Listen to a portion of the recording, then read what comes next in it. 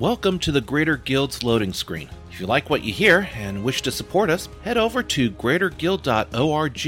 If you are new with us, please don't feel any obligation to give whatsoever. We're just so glad you're able to listen to the podcast. Now, on with the message.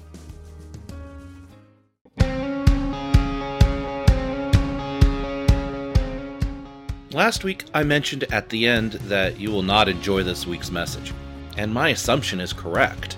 It's like playing Diablo 3. We have several points to solve, quests to complete, and build up our reserves before we meet the end boss. What this all points to is waiting. While in-game we complete side quests with the main story, our life sometimes does not have action in between quests. It's a true waiting game. Think of it as when your internet goes down or you can't sign into your social media accounts because of maintenance. Well, God told Habakkuk, our main character in this message, the same thing. Recall what chapter 1 of the book was like. Habakkuk complained to God about all the abuse and injustice being levied on the people of Judea. He yelled, screamed, and demanded God to do something. Habakkuk was wondering what God was going to do to correct these injustices. God was going to bring a warring faction to punish Judea for its wickedness. Not what Habakkuk wanted or desired, but also, once told, God goes silent. Habakkuk is now really pissed off. He goes on an even further rant. But here's where the lesson for chapter 1 is relevant. Habakkuk, even during his rant and raving, never failed in his faith in God. Habakkuk continues in his belief that God will rectify the situation. This is why you should continue your faith, even if God is not responding to your prayers when God did in the past. Well, this is where the waiting game begins.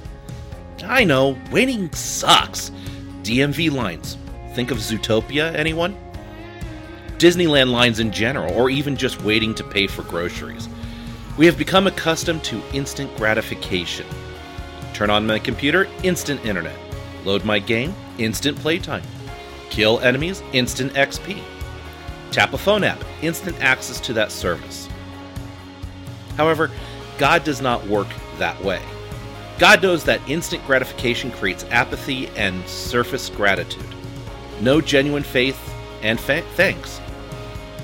How many of you had parents that told you to work for your reward? Well, mine did. And to go further in my case, I was told to work in order to drive my car. Basically, pay my car insurance and I can drive. Well, God expects the same thing. Waiting can encompass a time of hurting and sorrow, or joy and happiness. It depends on the situation. Waiting during our low point seems like an eternity, and we feel that there is no end to this dark period we live through. Now, I know this firsthand because, like you, I also have periods of darkness, depression, and sadness. I've found several ideas that have worked in the past. They are not guaranteed to work every time, but having additional tools in your mental tool chest is always a great thing. What I did not know is these ideas were rooted in Scripture, especially in Habakkuk. The first item in this list is to listen. Now I know, it sounds weird. This is important because we are constantly talking and talking. We are hearing, but not listening. It is listening that will still our mind and heart. Not at first, because we are restless with doubt and worry. But as Habakkuk learned from God, listening is the first thing to do when the darkness comes. Habakkuk states at the end of chapter 1, "What's God going to say to my questions? I'm braced for the worst. I'll climb to the lookout tower and scan the horizon. I'll wait to see what God says, how he'll answer my complaint." What listening does is turns the Monty Python Argument Clinic sketch into an active understanding of the next moment. Being quiet and calm, waiting to hear the next step could be the difference between success or destruction. When it comes to listening, the best way to ensure you get all the information is to write the answer down. Even God demanded Habakkuk to document the answer to Habakkuk's questions. And then God answered, "Write this. Write what you see. Write it out in big block letters so it can be read on the run." God basically said to Habakkuk, write down everything I show you so that you can read it without reading glasses. Okay, reading glasses aside, but you get the point. Anything that God reveals to you, no matter how big or small, document it. This is why journaling is the best way to get your fears and worries out and see the progress you've made since that time. I do this constantly. Even when depression hits me hard, I journal my emotions, my wants, my demands to God. I pray over this journal each time I open and close it. So, when you finally complete steps 1 and 2, the third step, well, it is the worst. I told you last week that you would not like this message. The final step is waiting for God to act. God will act, and He will be swift in said action. However, it will be when the stars align and the timing is right. Like any good strategist, timing in battle is everything. Even God, continuing in His words to Habakkuk, says so. This vision message is a witness pointing to what's coming. It aches for the coming. It can hardly wait. And it does not lie. If it seems slow in coming, wait. It's on its way, and it will come right on time.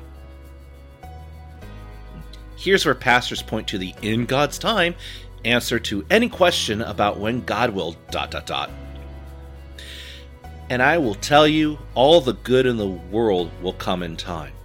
The best meals are prepared for a long time. Great movies take time to make.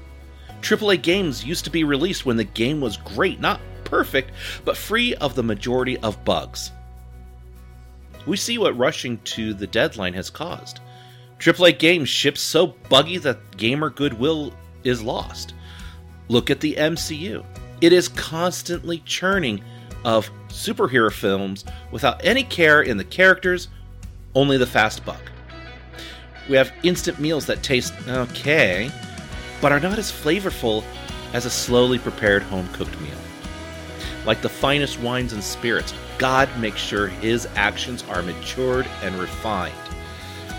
The MCU and current AAA game studios are forcing their products prior to their maturity. Time may not make money instantly or immediately, but a mature game with the refinement of time will create lasting fans and possibly a long-term series like Diablo, StarCraft, or even Skyrim. Any studio today, movie or game, feels they are more important than the consumers they sell to.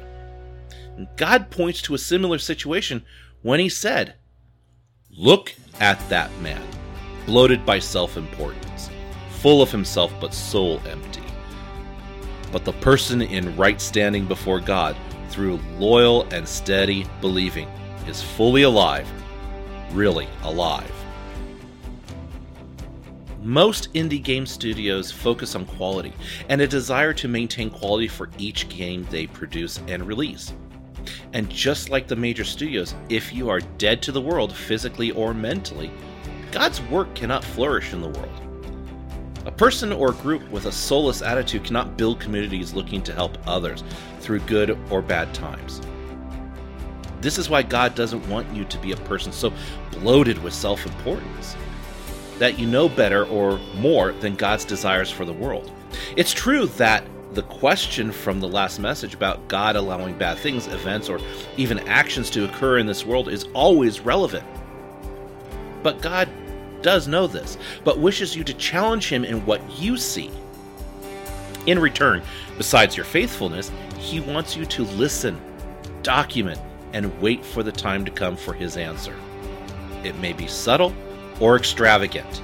Either way, God will answer your demanding questions. As the old saying goes, patience is a virtue. Until next time. Thanks so much for listening today. Make sure to stay connected with us throughout the week online at greaterguild.org and on Twitter and Instagram at greaterguild, one word. We believe God has something unique to say to you, and our hope is that you feel His love stronger today than ever before. Thanks again for listening, and have a great week.